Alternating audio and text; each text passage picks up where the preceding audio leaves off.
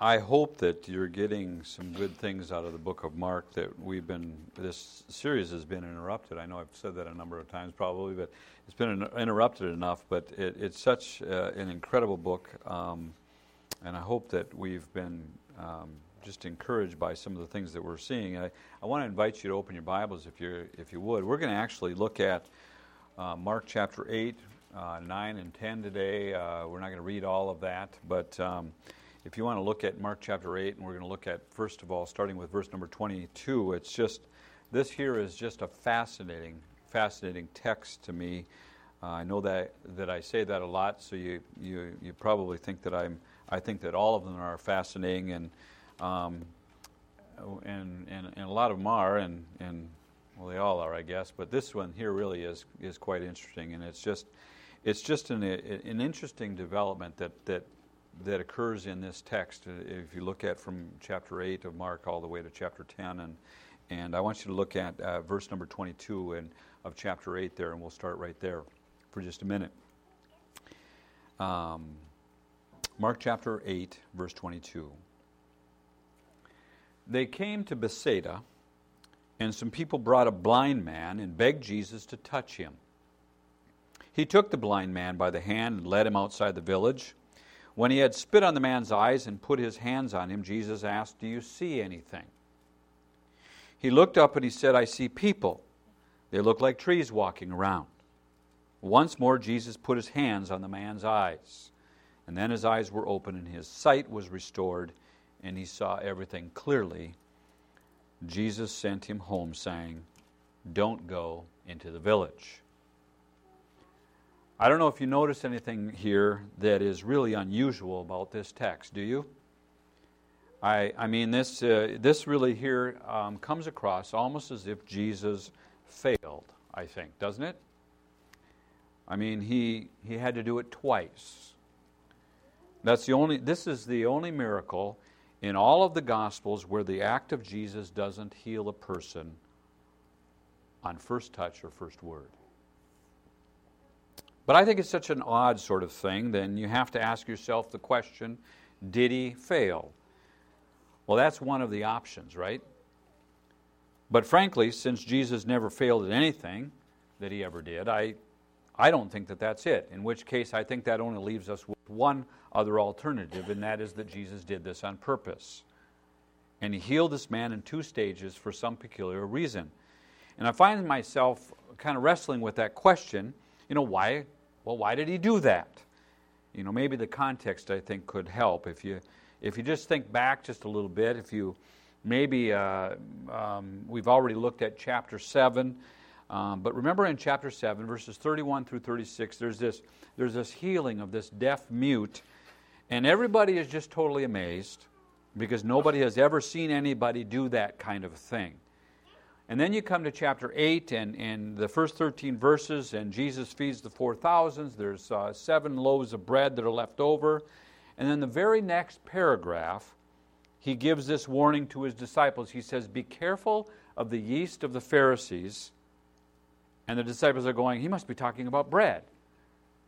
And in verse 21 of chapter 8, he says about them, he says, "Do you not yet understand?" And then he heals this blind man in 2 stages. Now, can you just put that on hold for a few minutes? I don't want you to forget that, but put that on hold.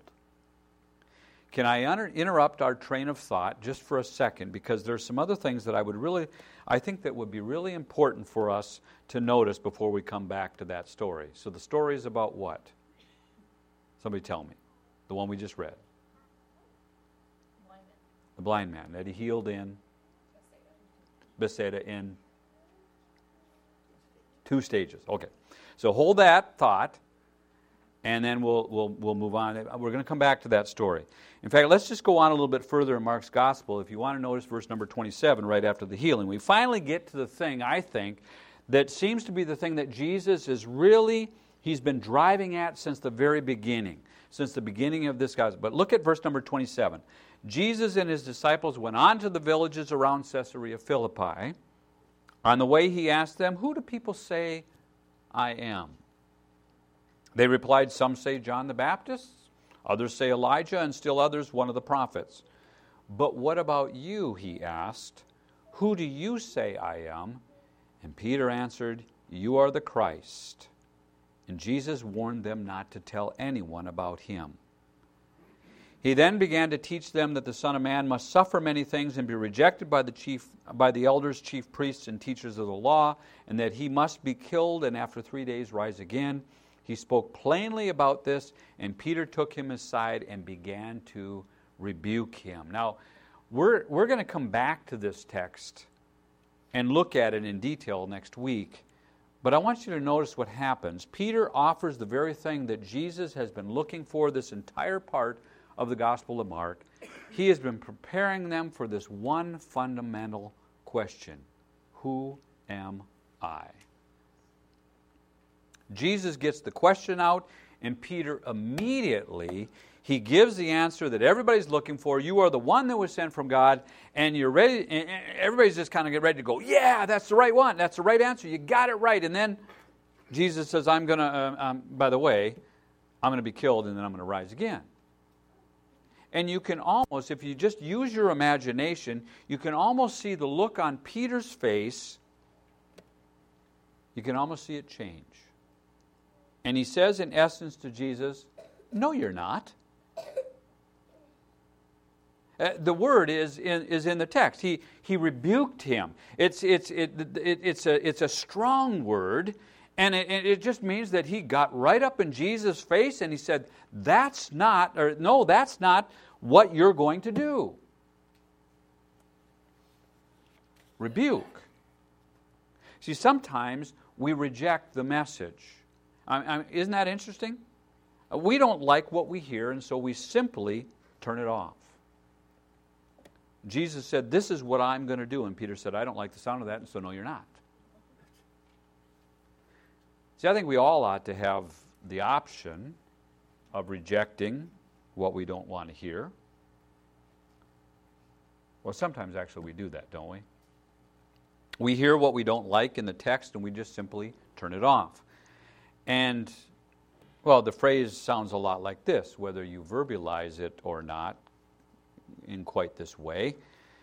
This is what it sounds like. Well, I know what the Bible says, but...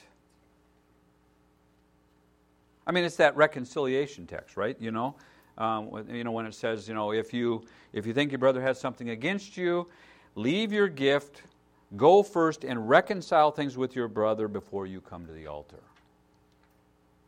And you say, well, that's really nice, but I don't like that text. Reconciliation, by the way, it's a big word. We know what reconcile means. But reconciliation is actually central to the Christian message.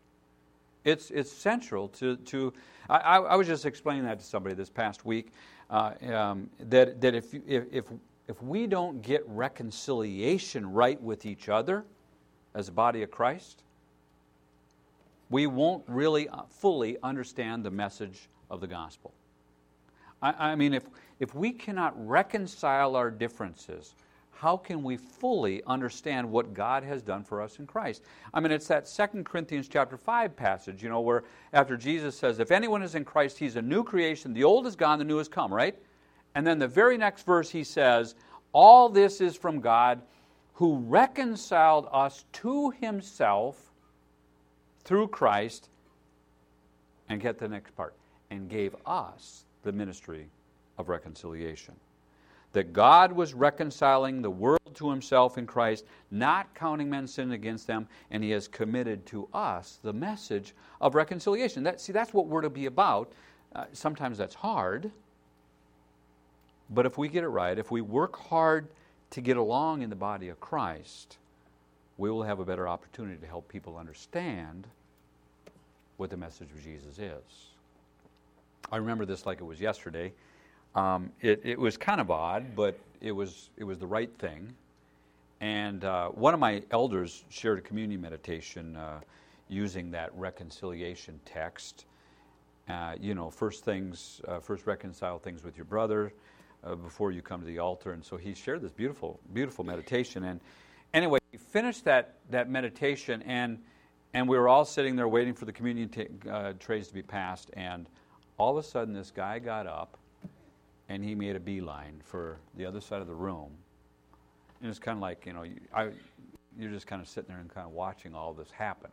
No real commotion or anything like that, but he gets up, walks straight to this other fellow, and starts to kind of whisper some things, and pretty soon there was some handshakes and some pats on the back, and there was a little bit of quiet conversation that was going on, and all of a sudden it just became apparent. Well, and I know because I talked to the person later on, but they were wrestling with this reconciliation at a time that was very difficult for them, and it would have been easier for them just to reject it, because you see, sometimes we reject the truth. You come a little bit later in the chapter, well, actually chapter 9. Come over to chapter 9, verse number 30. Now, we'll go back and we'll pick some of this up, but Peter, James, and John and Jesus have been on the Mount of Transfiguration, and now they've come down the mountain, and there's been this little boy who needed to be healed from a demon. Jesus takes care of that, and that's where we are in the story. And so if you look at verse number 30, it says that they left that place and passed through Galilee. Jesus did not want anyone to know where they were, because he was teaching his disciples. He said to them, "The Son of Man is going to be betrayed into the hands of men. They will kill him, and after 3 days he will rise." But they did not understand what he meant and were afraid to ask him about it. Jesus just makes this announcement: betrayed, killed, rise again. They don't know what he's talking about, and they don't want to ask. Because sometimes we simply get confused. We just don't get it. I remember this couple that came to our church at where I was serving at the time, and they wanted to get married, and he actually was a Christian, but she had never given her life to Christ, and so we talked about that whole thing in premarital counseling, and how important it was for Christ to be the center of their marriage, and we went through that in some great detail. I shared the gospel with them. They both responded positively. In fact, they both they continued to attend church, and they became very involved in our ministry. And all the time she was indicating, and it was kind of a neat process as you kind of look at it, but it was kind of a confusing process. But she was very interested in this and very talkative about this, and indicating that was something she wanted to do. Yet, is give her life to Christ, and yet she never quite made that commitment. She just didn't do that. And so we talked some more, and she indicated that, well, she said, I'd really like to wait until after our wedding. I was like, okay, yeah, that's fine.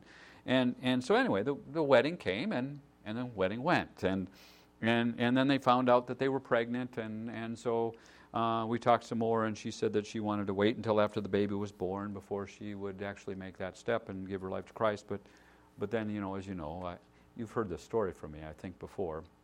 Baby was born, nothing happened, and so that went on for quite some time, and I thought, boy, that's really kind of odd, and I was really kind of confused because she was just so excited about this, and so we had this conversation, and I just said to her, I don't get it, I really don't, and she says, you know what, I really, really love Jesus. She says, but here's the truth. I am so afraid. I'm so afraid that if I give my life to Jesus, that I'm just going to go and mess it up, and then people are going to look at me and they're going to say, what a hypocrite. Look at that person there. And I went, wow. Of course, right? After you give your life fully to Jesus Christ, of course you're going to mess it up. How many of you guys have ever messed it up? Okay? Of course but that doesn't make you a hypocrite. Now, you need to hear me on this. That doesn't make you a hypocrite. That makes you human, right? See, because a hypocrite, those are people who play the game, who claim to never mess it up. That's what a hypocrite is. And she looked at me and she says, you've got to be kidding here. All this time? And we baptized her the next Sunday. See, she just needed to get past the confusion. Now, of course, some people, it's not just that they're confused, They're kind of like the disciples. You notice they didn't want to ask. See, some people in their confusion, they also don't want to know. That was this guy that I met with for discipleship every week. And I think we met at McDonald's. And not the best choice of places to go, I mean, talking about spiritual discipline over a greasy Egg McMuffin. But he says to me one day, had been meeting, and he says, I'm not going to read my Bible anymore. I said, okay, how come? He said, well, because every time I read my Bible, I find something in there that I'm not doing, and I kind of like my life the way it is, and if I keep reading my Bible, I'm going to have to change, and I don't want to change, and so I'm not reading it anymore. I just wanted you to know. I said, okay. But then we came back next week to the same greasy place and eating a greasy Egg McMuffin together, and he just said, I just couldn't do that. And I said, I know you couldn't. He says, I have to read my Bible. But I think about that, and I don't know what he was trying to point. I still don't know what he was trying to get at. I figured he was probably, I guess I don't know. But aren't we sometimes like that, though? I mean, we don't know the answer, but yet we really don't want to know the answer, so we just don't look. Well, I want you to come another chapter over to chapter 10. This actually comes right after the comments that he makes about the rich young ruler. Do you remember the first story that we're hanging on to still, right? We're hanging on to that one. Okay? But this comes after some comments that he makes about the rich young ruler. Jesus picks up this language of the wealth, of following Jesus, where everybody who has left their houses and lands and friends and all that kind of stuff will receive 100 times as much if they follow Jesus. But look at verse number 32. It says that they were on their way up to Jerusalem with Jesus leading the way, and the disciples were astonished, while those who followed were afraid. Again, he took the 12 aside and told them what was going to happen. We are going to Jerusalem, he said, and the Son of Man will be betrayed to the chief priests and the teachers of the law. They will condemn him to death and will hand him over to the Gentiles, who will mock him and spit on him, flog him and kill him. 3 days later he will rise. It really doesn't get any more explicit than that. This is the third time, right? We've already read this 3 times already. Chapter 8, chapter 9, chapter 10. This same thing. He lays it out. This is exactly what's going to happen to me in a matter of days. And look at what they want to know in the next verse. Look at this. Then James and John, the sons of Zebedee, came to him. Teacher, they said, we want you to do for us whatever we ask. What do you want me to do for you? He asked. They replied, let one of us sit at your right and the other at your left in glory. You kind of feel like the record player just kind of suddenly stops. You just want to go, whoosh, right? It just went right over their heads, right? He just got done being as explicit as he possibly could be, and they want to know, who's going to be the greatest in the kingdom?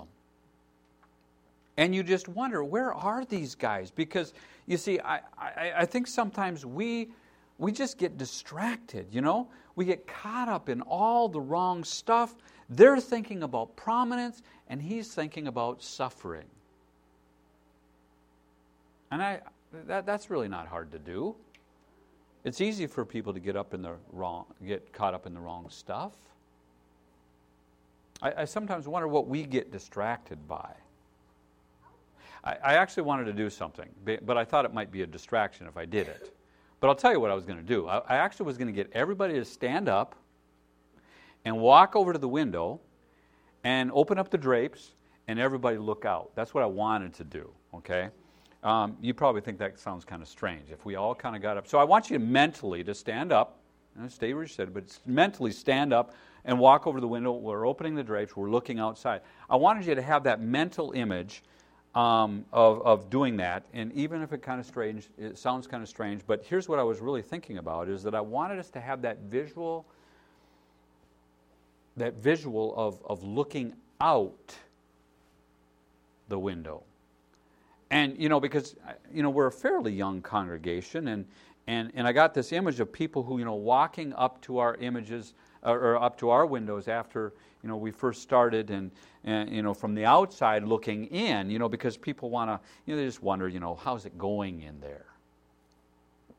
I don't know that people actually do that, or they did that, or but I'm not sure. I'm probably not. But the reason why I decided, and so the reason that I decided not to do that, though, is that I thought that in itself might be a distraction, and that we lose sight of what I was wanting us to see, which is this. Oftentimes, I think it's easy to focus on what's going on inside this building than it is on what's important. Or as if this building is what's important, And yet this building, our building here, how long have we owned this? 2013. This, I think, 2013, September 6th of 2013.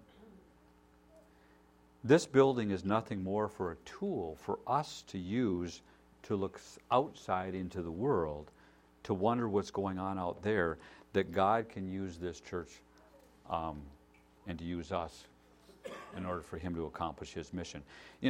Because sometimes we get distracted. We get caught up thinking about the wrong stuff, and some of that stuff isn't bad stuff.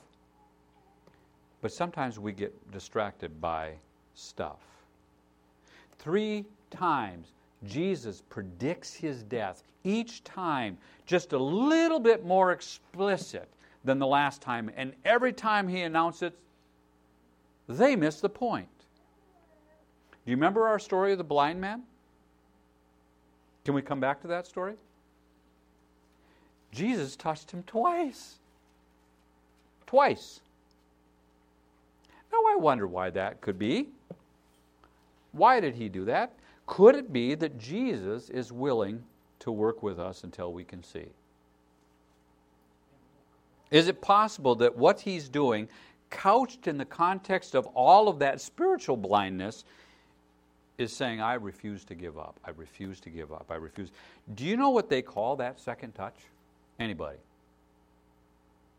They call that grace.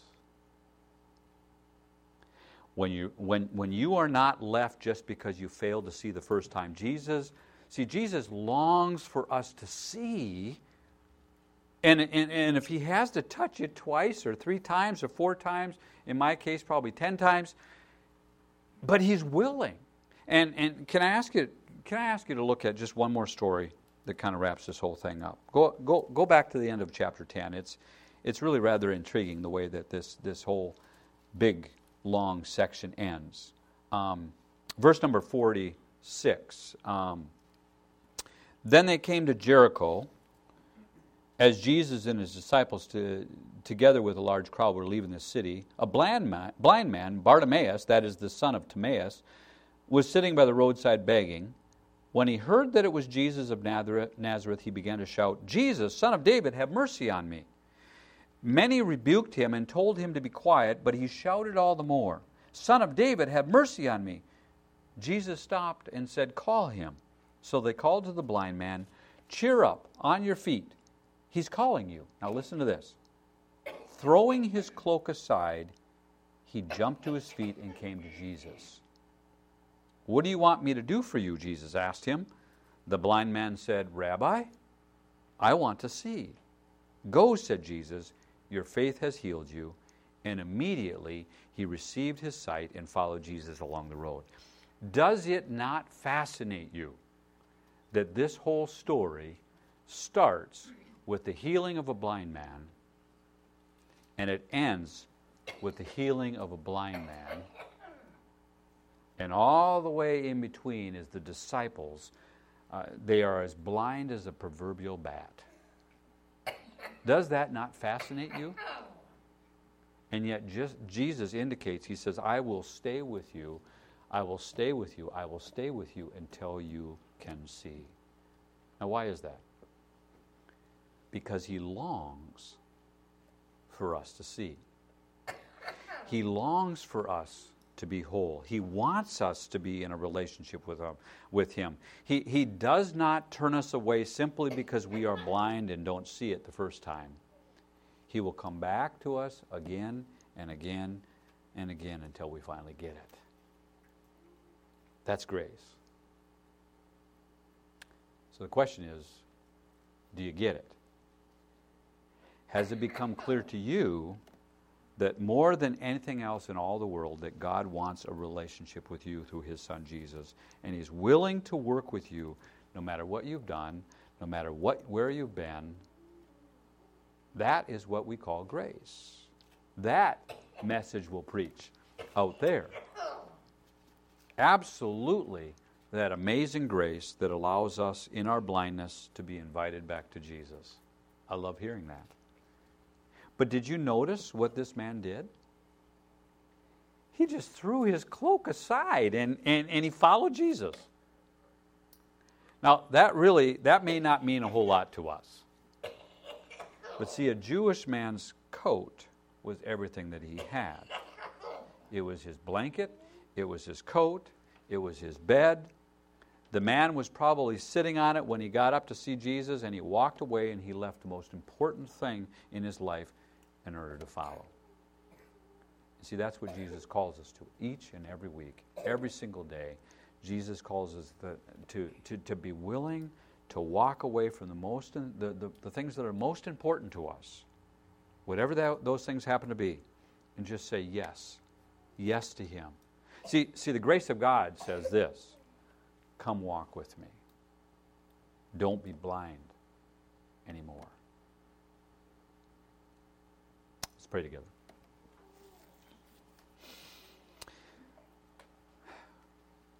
Father, we admit it that sometimes we don't see. We don't see the things that you have put right in front of us. And Father, not to sound punished, but in the words of the song, that the old hymn, open our eyes that we might see, that we might walk daily closer to Jesus, that we might choose the things that you care about, that we might pray for the things that you care about, that we might walk in the ways and think in ways that are most important to you. And Father, the most important, just to be willing to walk away from things that we deem as important in order to follow you. We pray that you would convict us of that. In Jesus' name, amen.